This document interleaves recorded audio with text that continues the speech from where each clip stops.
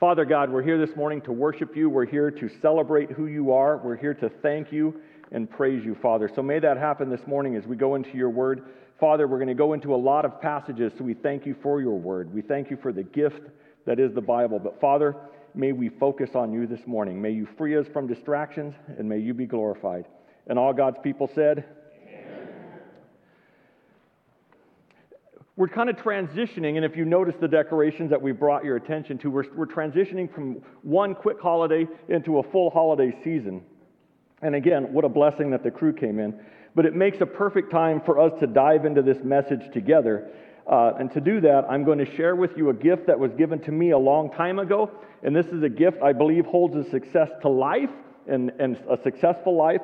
And I'm going to be quite honest to say I don't use this gift nearly often enough. So as I confess that, I'm going to assume you're with me on that, and I'm going to share it with you. So as I do that, I want to share with you just a little bit to lay the foundation as we're going to go through this morning, because we're going to hit a lot of scripture, and we're going to bounce around, and I will try to go slow because I tend to talk fast, so stay with me. So you may or may not know, because we got many new faces, and just for my knowledge, now that we're here, how many of you have been here at CBC for more than 25 years? If you would, raise your hand. That is a good crowd. I've been here more than 25 years. Yeah, give them a hand. How many of you have been here less than 2 years? Less than 2 years. Wow, give them a hand as well. That has zero purpose for this sermon. That was just for my knowledge. Over COVID, my wife and I became the blessed grandparents of 5 grandkids. We went from 0 to 5. We have 5 beautiful grandkids, 3 boys, 2 girls, and 4 of those 5 are 3 years old or under. Some of them are in the room, so I'm going to be careful.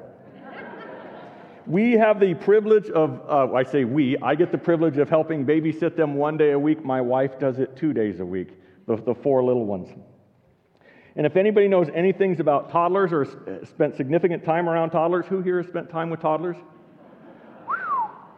Then you know they can be exciting, they can be a blessing, but they can be challenging and they can be exhausting. And I think one of the biggest reasons they're challenging and exhausting because they always ask one big question. Why? Why?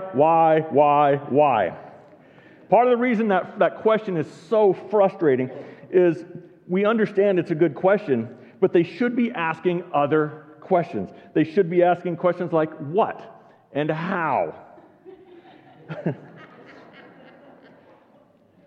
But they tend to ask questions that we think the why is obvious. We think the why is obvious. Why can't I touch the fire? Why can't I lick the dog? Okay? So you laugh because you understand that. It's a beautiful thing to watch a toddler move forward in their knowledge and their growth and their understanding, and as they start to ask bigger questions. But this too is often frustrating as they move into the next phase, because when they start asking what, they don't ask how. And they just jump into things without asking how, and they just create havoc and they just create messes. You know what I'm talking about? For those of you that don't, I will give you an example. Teenagers, your day's coming. Our grandkids love to help Grandma cook. I enjoy sitting back and watching the dance Debbie gets to take as she repeatedly says to them, don't touch that. Hold on. Don't open that. Put that over there. That's not where that goes. Wait a minute. Hold on. Stop. Okay. That sound familiar? Okay, it's a joy for me to sit back and watch. Now that they're getting a little older, they know about more of the whys, so they're starting to ask those what questions nonstop. Okay, what is this? What's this for? What does this do? What happens if I touch this? What happens if I poke this? What happens if I open this? What happens if I stick this in there? You know what I'm talking about? This stage is just as exhausting because they want to do something and they want to figure out how to do it all by themselves. And in many ways, that's important. For example, when they say, what's next when they're making cookies, and my wife says we have to put eggs in, they're going to figure it out all by themselves. So the eggs will get cracked, or they may not get cracked. They may get cracked on the counter. They may get cracked on each other. They may get put in the bowl. They may not get put in the bowl. The egg shells may go, you know what I'm talking about. The key thing for those of us that work with toddlers and love toddlers, be it grandparents or parents or siblings or friends, is we want to teach them how to do something correctly, how to properly crack an egg, how to properly add the ingredients, how to mix the ingredients, if any luck at all, how to clean up when they're done. Okay? The issue is they don't care how. They don't really care how. They just want to do the what. They just want to dive in. They just want to smash things, and they want to make a huge mess. And the key is until they finally learn to ask how, it'll just continue. Now, it's easy to make an example of toddlers, but you can see where this is going, because I, as your pastor, can assure you that I'm going to make the argument that all of us suffer the same thing in our relationship with God. Do you agree? Yeah, you probably don't, because I'm going to point it out this morning. I'm going to be gentle, because let's be honest, we all do it too much of the time. Well, you, not me. Okay. We're very good at asking God, why do I have to do something the Bible tells me to do? Why do I have to go to church? Why do I have to put money in the offering plate? Why do I have to go work in the children's ministry? Why do I have to help pick up chairs? Just question after question after question. We're great at asking why. Hopefully, as we mature, we eventually get to where we ask what? What's my role now that I'm in high school? What am I supposed to act like in my job now that I'm a believer? What do I do now that I'm a husband or a wife? Okay? What am I supposed to do as a parent that doesn't come with a manual? What am I supposed to do when I get bad news from my doctor? What am I supposed to do when I start to worry about things that I can't control? Like with a toddler, God has given us the answer to those questions in His Word, which is helpful, but like a toddler, we so often decide that we want to figure out the how. He says what, we say, I can figure it out. When we ask, what am I supposed to do now that we're a follower of Jesus, He tells us. But often I use my own wisdom, I use my own experience, I use my own knowledge, my own preferences, my own likes, my own dislikes, and sadly, my own warped moral compass often to decide how to do things. I'm going to give you lots of examples. In marriage, for example, God tells us what we're supposed to do in our marriage and how to make it successful. And I've picked two verses that are kind of sandwiched this whole long piece of scripture about it. The first one in Ephesians chapter 5, it says, wives, submit to your own husbands as to the Lord. Later on, it says, husbands, love your wives as Christ loved the church and gave Himself up for her. But so often we look at our own definitions of those words in the instructions and decide how we're going to approach that. I will decide how I will love my wife as Christ loved the church based on my unparalleled wisdom and my brilliant knowledge and my grand experience, and she will have to feel loved. Isn't that how it works? Okay. And she'll feel loved just like Jesus loved the church, because I brought how to do it. Like a toddler with a pair of scissors. Have you ever seen a toddler with a pair of scissors? I can be shocked at the mess I make of my own marriage because I brought my own wisdom to it. I decided how to apply those rules. But we're going to look at some things because what a blessing. God tells us how. This morning I want to look at the biggest instruction, the biggest how instruction I believe God gave the most to us, but most of us don't follow near enough. So as we step into the Christmas season, this is what I want you to do. I want you to view this as a gift. I want to encourage you to view this as a gift, that's something that says, I can take this in and I can give this as a gift to my children and my grandchildren and those around me. This how piece. This is something that we as a church need to make part of our culture and part of our DNA. Are you with me? All right, here we go. We're going to pick up in Colossians chapter 3, verse 12. If you turn with me there or just follow along on the screens. For the big question, what am I supposed to do now that I want to follow Jesus? Here's one of the key answers, and there's several scriptures. I picked this one. But this is the what question. What am I supposed to do? Starting in verse 12, it says, put on then as God's chosen ones, holy and beloved, compassionate hearts, kindness, humility, meekness, and patience, bearing with one another, and if one has a complaint against another, forgiving each other, just as the Lord has forgiven you. So you must also forgive. And above all these, put on love, which binds everything together in perfect harmony. And let the peace of Christ rule in your hearts, to which indeed you were called in one body. Easy enough, right? That's the what. So the answer to the question of why am I supposed to do that, let's go to the toddler question first. Why am I supposed to live that way is clear in here. It gives us some pieces of that, because as God's chosen one, holy and beloved, and I like how the NIV words, it says holy and dearly loved. Think about that.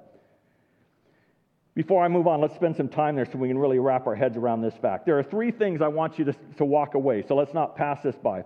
First off, it says in here, God chose us. He chose you and He chose me individually. It's easy to recognize He chose us as a church, but do you often think about the fact that He chose you personally? Out of all humanity, He picked you. He asked you to be His child, but we didn't earn it. We didn't deserve it. We didn't somehow impress Him. We didn't clean up our act enough to be righteous for it. God chose us because why? Because of who He is. Secondly, it says we are holy. Does that challenge you? Do you question that? Holy means something set apart for God, something consecrated, something sacred. God chose you to be set apart and sacred to Him. Think about that. You and I both know that isn't something we earned, and if you're like me, I've really tried to be holy.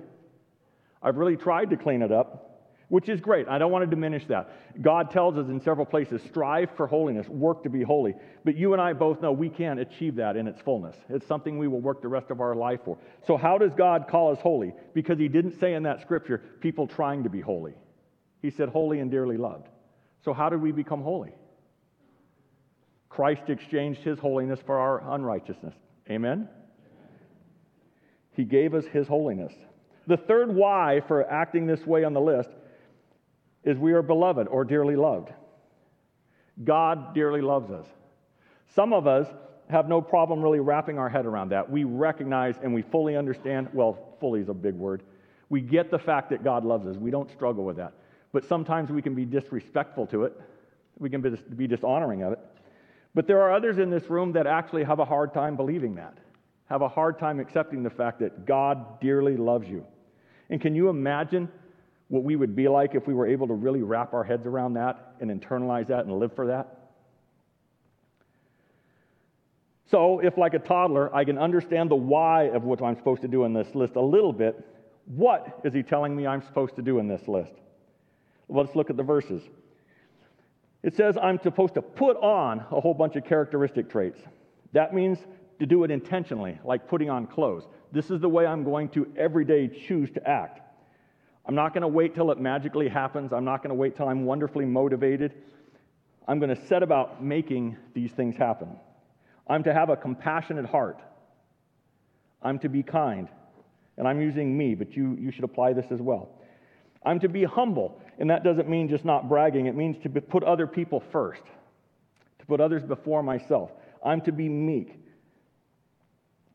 The NIV uses the word gentle there. I'm to be gentle with people.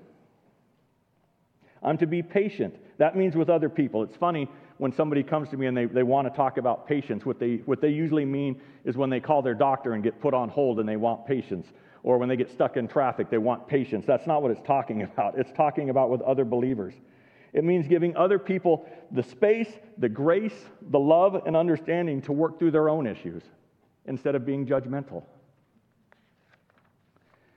I'm called to bear with others, which is more than just putting up with them. It's so often funny how we take that and say, okay, I'm just going to put up with people. It doesn't mean that. Like with patience, it means to recognize they are created in God's image too. They are dearly loved by God too. So I get the privilege of walking with them on their journey. I get to bear their journey with them. It also says I have to be forgiving. Why? Because they deserve my forgiveness? No, because God forgave me and paid for my sins. What if they don't ask for my forgiveness? Am I still to be forgiving? Of course. I need to have the same grace and extend the same love for them that Christ gave to me, because Christ gave it to me. And how did Christ give me? He forgave me completely, but he also forgave me restoratively. He forgave me in such a way to create the relationship, not just to get out of guilt. And it says above all of these things, I'm supposed to put on love. And again, I like the term put on. I'm supposed to intentionally choose love. And it says love is a thread that ties all those together, and it binds them together in perfect harmony. And it ties them together in unity. I'm supposed to recognize and treat people with actual and genuine love. I'm supposed to let the peace that brings, the peace of Christ, in my heart. In this list, it's a peace I'm supposed to have with other believers, especially my church family, and that's what it's driving at. But I'm also supposed to look at the things that divide me from other people. Let's think about that in the church. There are ideologies, there are politics, things that divide us. And it says I'm either supposed to fix them or ignore them. And it means fix or ignore the issues, not fix or ignore the other people. Because very often that's what we try to do. I'd rather fix you or ignore you. But it says, no, I'm supposed to either fix the issue or ignore the issue. Now, that's a sizable list of things we're supposed to do. And it's just one of several lists. There's many of them in the Bible that I looked at. Okay? But I want to get to the next part, the how. How do I actually pull off this list? How do I do all of that? But I want to be real honest, and I want you to take an honest look. The real question we usually ask ourselves is, how do I look like I'm doing that? How can I pull all that off without actually having to change what I am inside, what's going on in my head, and what's going on in my heart? How can I convince other people that's who I am? So going back to dealing with toddlers, this is one of my favorite things. I see this in stores. I see it when I taught school. I love this. Is to watch when a couple of kids, especially siblings, they're playing around, they start to get in a fight, and one of them does something wrong, and they hit the other one, and the parent tells them to do something. What do they tell them to do? Say you're sorry. You ever watch that?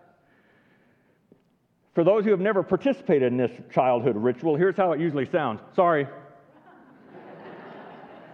Okay. And how does the parent follow it up? Do you know the next step? There it is. Say it like you mean it. We're encouraging them to go through the motions and check the boxes, but what we really want for them is to genuinely be sorry and legitimately apologize. Okay?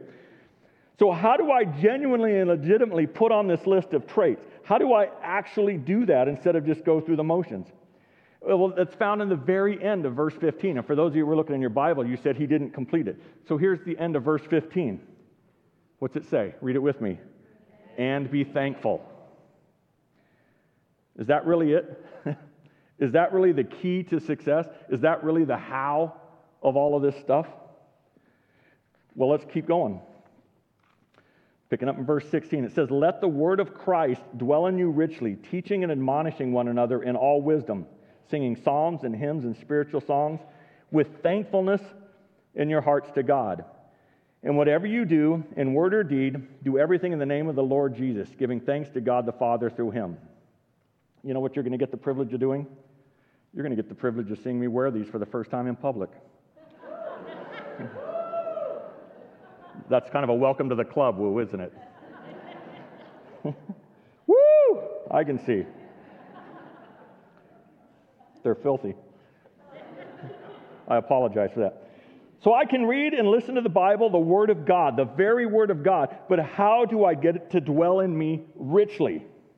How can I correctly teach and correct others? How can I be impacted by singing and the communal worshiping of God that we do corporately every Sunday? How do I have thankfulness in my heart to God? I have to have thankfulness in my heart to God. So how do I do that? And how do I successfully do anything in life? And it says, whatever I say or whatever I do, and in my desires to do it correctly in the name of the Lord Jesus, by giving thanks to God the Father through him. Take a moment and think about how big that is and how small we tend to naturally make it. That's a big thing that we shrink down to a manageable size. Many of the Old Testament customs and traditions and festivals and ceremonies and feasts, and they have a million of them that they had in the Old Testament, many of those were set aside for the singular purpose of giving thanks to God. In fact, we have set aside an entire day, which we create into a season, just to celebrate this, and we did it this last Thursday with Thanksgiving. But how much of that holiday do we spend worrying about cooking and baking and logistics and traveling and getting the chair set up and cleaning up and putting away and telling the kids to keep their hands off of that? You know what I'm talking about, what we do with the holiday that's supposed to be Thanksgiving, but how much time do we actually spend giving thanks versus fretting and fussing and worrying about things that really are small in comparison? How often is the actual holiday of Thanksgiving more frustrating and exhausting than it is an actual blessing? But be honest with yourself. I'm going to be honest. Most of us say grace before we eat our meals. I at least hope we do. Okay? And this is following an example that Jesus Christ said himself in the Bible in several places when he prayed before food. But in reality, it's easy for this to become kind of a pre-meal ritual, something that we just do quickly before we eat. And we may pay attention to the words and we may say them, but how often is it really a response to something that we are actually a moment of gratitude? It sort of looks like a parent telling a toddler to say thanks. And what does a toddler do when you say thanks? Thanks. Okay?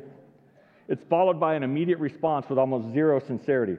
Now, before you hunt me down when I'm all over and say that I'm very sincere and I take it seriously when I give thanks, I don't question that you actually are. But what I want to know is I believe we genuinely are sincerely grateful, but are we taking the time and putting in the effort and the thought and the energy to really let those verses sink in, to really be thankful?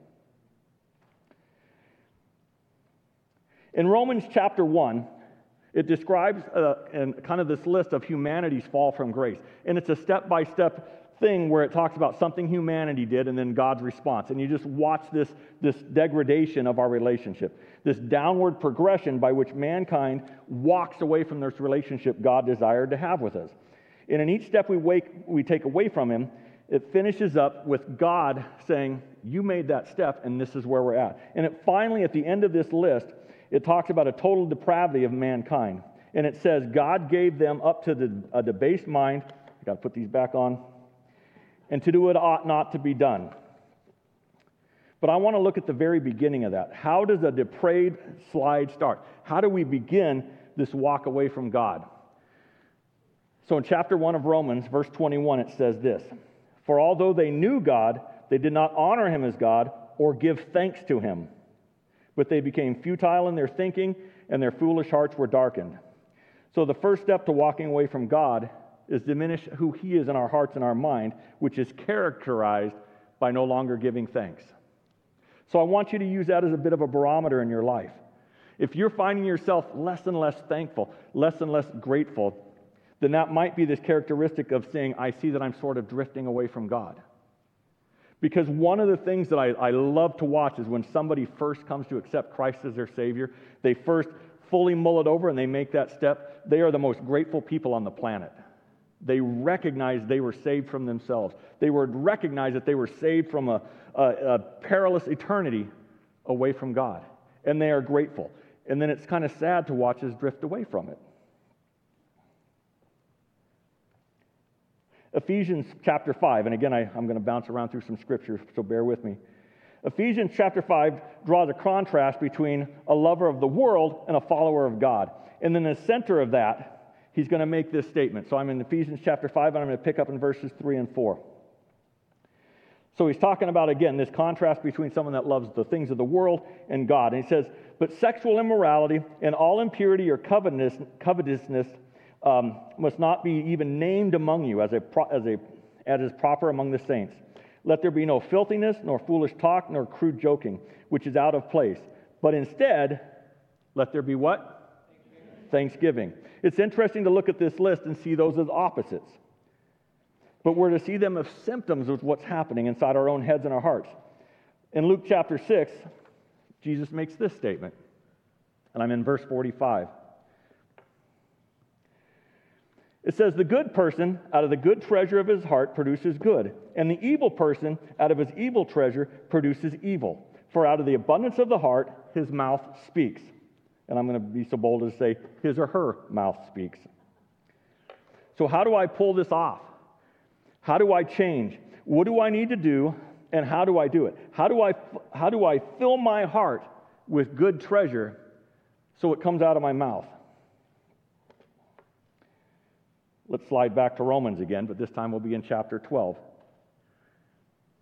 Verse 2 says, "Do not be conformed to this world, but be transformed by the renewal of your mind, that by testing you may discern what is the will of God, what is good and acceptable and perfect."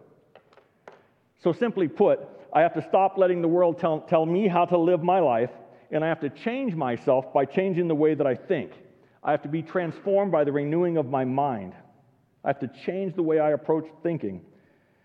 That way I can understand what God's trying to tell me, which is pleasing and perfect. It's the only solid way to live my life. So how do I stop conforming to this world and become transformed? How do I actually change the way I think? Let's go on. Matthew chapter 22, verse 37. And it says, and this is Jesus talking, and he said to him, "You shall love the Lord your God with all your heart, and with all your soul, and with all your mind." Okay, that's a great big what for us to figure out how to do. There are 3 alls in there. Love the Lord your God with all your heart, love the Lord your God with all your soul, and love the Lord your God with all your mind. My question is, how do I even begin to love God with my heart, soul, and mind? I'd love to chip into all of it, but how do I even begin to do any of that? I can accept that I'll spend the rest of eternity sinking into that. We all will. But how do I even start? And I want to go back to that very basics. Let's do this one. James chapter 1, verse 2. This is another challenging one. It says, "Count it all joy, my brothers, when you meet trials of various kinds." Who's read that one before? And went, that's impossible. Let me rephrase it for you. It says, "Consider it a joy or a blessing when you're going through a difficult time," which is going to come in many forms. How am I supposed to find joy when I'm struggling or even suffering? This doesn't make sense. How am I supposed to be joyful when my doctor uses words like cancer or dementia? How do I find joy and be happy and praise the Lord when my bills and my bank account don't balance up? How am I supposed to be joyful when my kids are struggling or my marriage seems to be falling apart? How am I supposed to be joyful if my grades are bad or if I'm lonely? We're going to get to the answer to this. Here's one of my favorites, and I'm going to read the opening and conclusion of this because it's a longer piece. So I'm going to read in Matthew chapter 6, verses 25, then I'm going to drop down to verse 33. Again, Jesus talking, it says, "Therefore, I tell you, do not be anxious about your life, what you will eat or what you will drink, nor about your body, what you will put on. Is not life more than food, and the body more than clothing?" And then it goes down and gives the answer to that. It says, "But seek first the kingdom of God and his righteousness, and all these things will be added to you." So verse 33 seems to be the how for verse 25, but I want to know, how do I really do verse 33? How do I really seek first the kingdom of God and his righteousness? In Philippians chapter 4, verse 6, it sort of echoes this when it says, "Be anxious about nothing." Okay, we have to recognize anxiety and worry are very real things, and they love to hold hands with depression. And it takes a grip on us, and then we want to be silent about it. So how do I actually find a way to work through anxiety and anxiousness? How do I quit being overwhelmed with worry from my kids and my grandkids or my finances or a bunch of other things that are quite serious and important? How do I seek God first? Or how do I seek his righteousness? How do I do what it says in Psalm 46:10 when it says, "And just be still and know that he's God"? How do I stop my mind from spinning over all the things I can't control when it seems to be spiraling out of control? The key to that answer, or the key phrase the key to the answer to that is that 3-word phrase, "and be thankful." How do I become thankful? How do I fix my heart and my mind and my attitude to actually become thankful and a person of gratitude? We're going to turn to Matthew chapter 3. This is a good one. It says, "Repent, for the kingdom of heaven is at hand." Now, this is a word we use a lot, a word that's also found throughout Scripture. We see it in lots of places, but it's one that we so often half apply. The word repent or repentance.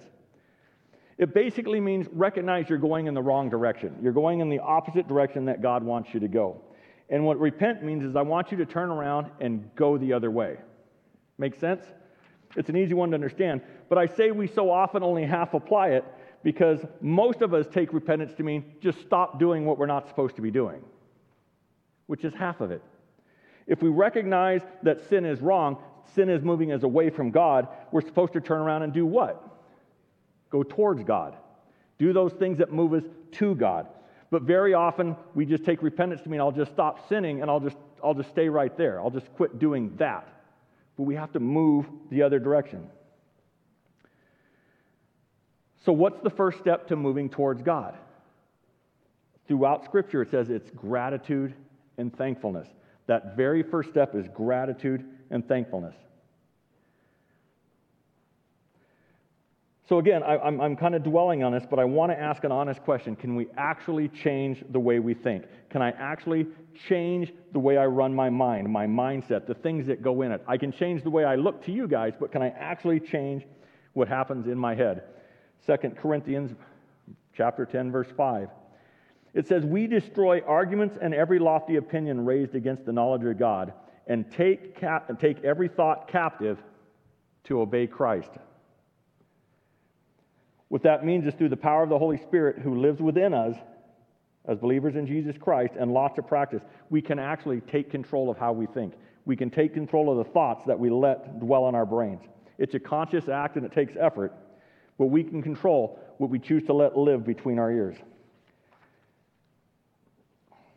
But again, there's more. So how do we start being grateful? The first thing is we have to identify what to be grateful for. Make sense? Otherwise, this is who I am. I'm a master and an absolute pro at focusing on the things that I want and the things that I need and the things that I don't have instead. I can look to the little bit left over that I don't have and completely be ungrateful for the many, many, many blessings. And let's be honest, the way God spoils us for the little things left. Now, I'm the administrative pastor here at the church. That's my role. And I spend a lot of time on logistics and running of the organization we call Community Bible Church. And I partner with many people, and I'll fuss and I'll fret over needing a few more people to work in our children's ministry, which we do need a few more people to work in our children's ministry. A little commercial break there. Okay.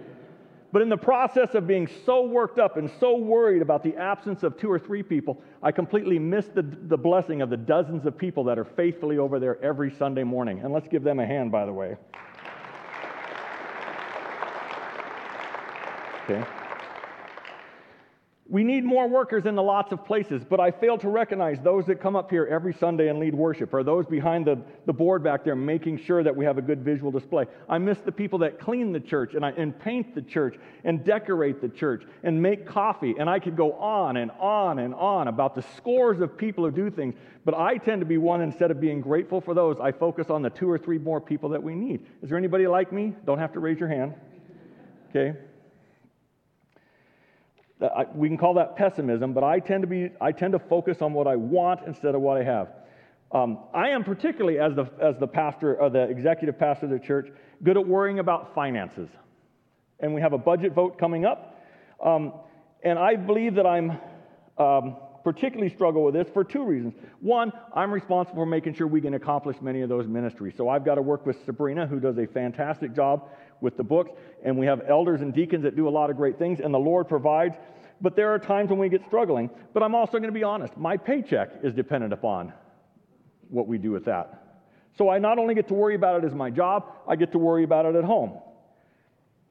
Okay? But in my 22 years on staff here, we've had several times where the bank account's gotten low. And I get my stress and anxiety level go high, and we get to worry about things. But guess what happened? God took care of it every single time. There's been a few times where we've had to make some adjustments, and we've had to say, hey, let's look at a few things. But in the end of it, God always came back and said, you know what? We'll restore the money that you were short, and you got all worried about it. But what happened? In all my fretting and all my worrying, I'll confess, I missed lots of sleep, but I never missed a meal. Okay? You're laughing at that because it's evident. Okay? I never failed to pay a bill. I never failed to do anything that we needed to do financially. But I worried about it instead of praising God about it. I can get so focused on that little bit that I miss the massive blessing. So for the record, and just so you can share in the blessings that I get to share, and I'm going to share some things with you that many of you don't know about that we do as a church, and these are really cool. And I'm not going to talk about budget. I'm going to share with you some things that we do outside of the budget. This is money that you guys have contributed extra. As many of you are aware that we're working on raising money to pay off our mortgage. Our goal is to pay that off by 2030. We just had a special offering for that. And again, we believe that the reason we want to do that is because we could use the money that we spend on our mortgage to do ministries better. But we also recognize the world's getting darker, and it's going to be more difficult a few years down the road. So we're going to take this opportunity now to invest in the church of tomorrow, correct? Amen. So that's why we're paying it off. And just so you know, paying off our mortgage, since we started this just a few years ago, we've raised over $146,000 to invest in the church of tomorrow. Okay. 35,000 of that this year alone. Okay, that's not budget. We're still paying our mortgage payment, but on top of that this year we've raised $35,000. That's incredible and worthy of praise and thanksgiving. Did you know we have a scholarship fund? You do now. Okay. You have opportunity, and we just recently realized we've never explained this. We've never given anybody that cares about this opportunity to invest in it because we've never publicly talked about it. So when I'm done here, if you ever want to talk about putting some extra money in the scholarship fund, we have one for our graduating high school seniors. Okay. To date, we have given out scholarships to 33 students over the years, totaling almost $86,000. Okay. But it gets better. Okay. The majority of the funds that we sent out went to schools where they will match a church scholarship fund. So the money we send out got doubled. And I couldn't tell you what that amount is, but we personally have invested as a church family $86,000. And you didn't even know we had a fund. For those of you that have been here less than a couple of years, that is part of the reason I wanted to see your hands. We have a benevolence fund as a church, or we call it the Elder Fund. That's a fund where we take money as an extra offering once in a while, and we use that money to help people in need. If you came to us and said, hey, I can't make my rent, or I'm struggling with my bills, for whatever reason, or I need food. We also do it with people out in the community. If somebody comes and says, hey, I need diapers, okay, we as a church have said we want to take an offering for that. Traditionally, we do that offering when we have communion. We do it at the end of it. But you guys have been so generous for so long that the money built up that we said we can stop doing that for a while. So we haven't taken an offering for that benevolence fund in quite a while. We're still giving the money out, but you guys have blessed us. Since 2001, we've given out over $158,000 in benevolence fund. Okay. And it's interesting because we believe that you guys, through the Lord's leading, have blessed us with that money. So oftentimes people will want to talk about payback or repayment of that money, and we tell them that's not what it's for. This is money that the Lord has blessed us with, so we choose to bless you with, because we've all been in tight spots. Anyway, my point is, when I sit down and pray about our finances, what do I focus on? When I pray to the Lord, I can pray to Him about the things I worry about, and I can express my concern, and I can express my need to control it, and my need to have all power over it, or I can choose to express gratitude for what He's done over and over and over. I can choose to give thanks, okay? And I can say that in most areas of my life. Most of the areas in my life would be so much easier in the places that I struggle if instead of worrying about the things I can't control, I worried about being grateful for the things that I recognize He's giving me. I'll talk about my relationship with my wife, my own marriage. I can choose to be grateful for the many ways she loves me and blesses me, and I can celebrate every day what a great gift she is to me. And I can look back on the day that we met, and I can look back on the day that we got married, and how much I loved and cared about and so cherished her, and what a gift that I thought she was back then. Hold on. Okay. Because you got to take it for what it is. Or I can get focused on the very, very few things she doesn't quite do the way I wish they were done. And I can get upset about those, and I can get bitter about those, and I can create separation about those, and I can allow things in our marriage to become more focused on the few things that aren't quite the way I would want them to be. Or I can remember that she's still that same gift. She's still that same blessing. She still blesses me every day.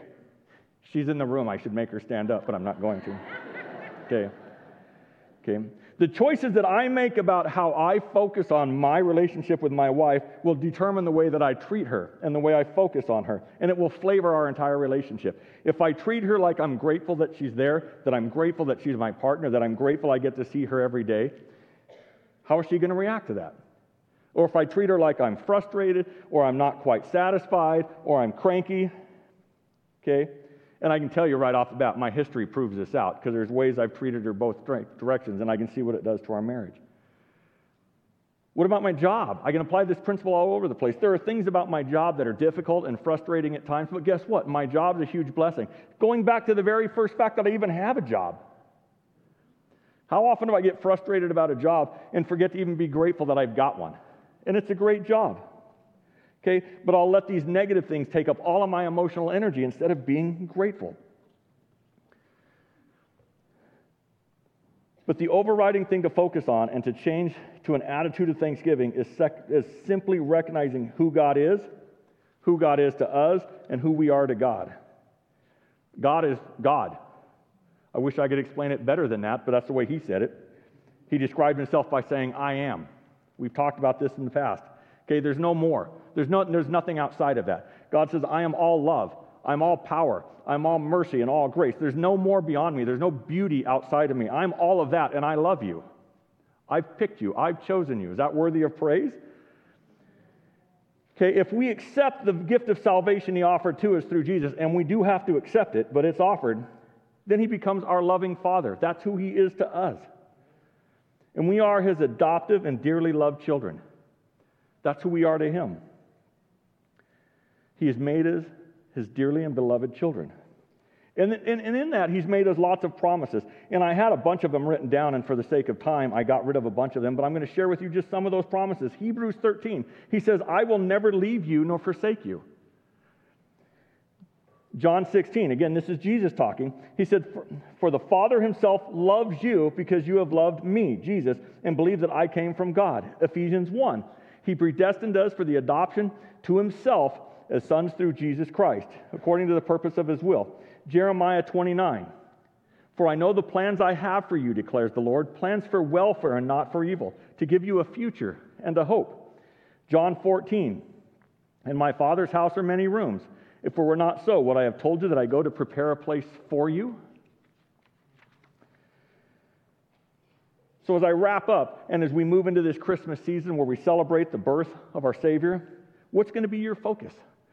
What gifts are you really going to give beyond just the actual physical presence? What mentalities, what concepts, what philosophies, what principles are you going to teach your kids? What thoughts are you going to let dominate your own thinking? So this Christmas, I'm challenging us to let's start defining ourselves as people of thanksgiving. Let that be what we pass on. Let that be what we give to people, that we are so grateful to our living and loving God that we are a people of thanksgiving. Amen? Let me close with this. As one of your pastors, I'm going to steal this writing from Philippians chapter 1. As one of your pastors to you, it says, here we go. I thank my God in all my remembrance of you, always in every prayer of mine for you all, making my prayers with joy, because of your partnership in the gospel from the first day until now. And I am sure of this, that he who began a good work in you will bring it to completion at the day of Jesus Christ. It is right for me to feel this way about you all, because I hold you in my heart. For you are all partakers with me of grace, both in my imprisonment and in the defense and confirmation of the gospel. For God is my witness, how I yearn for you all with the affection of Christ Jesus.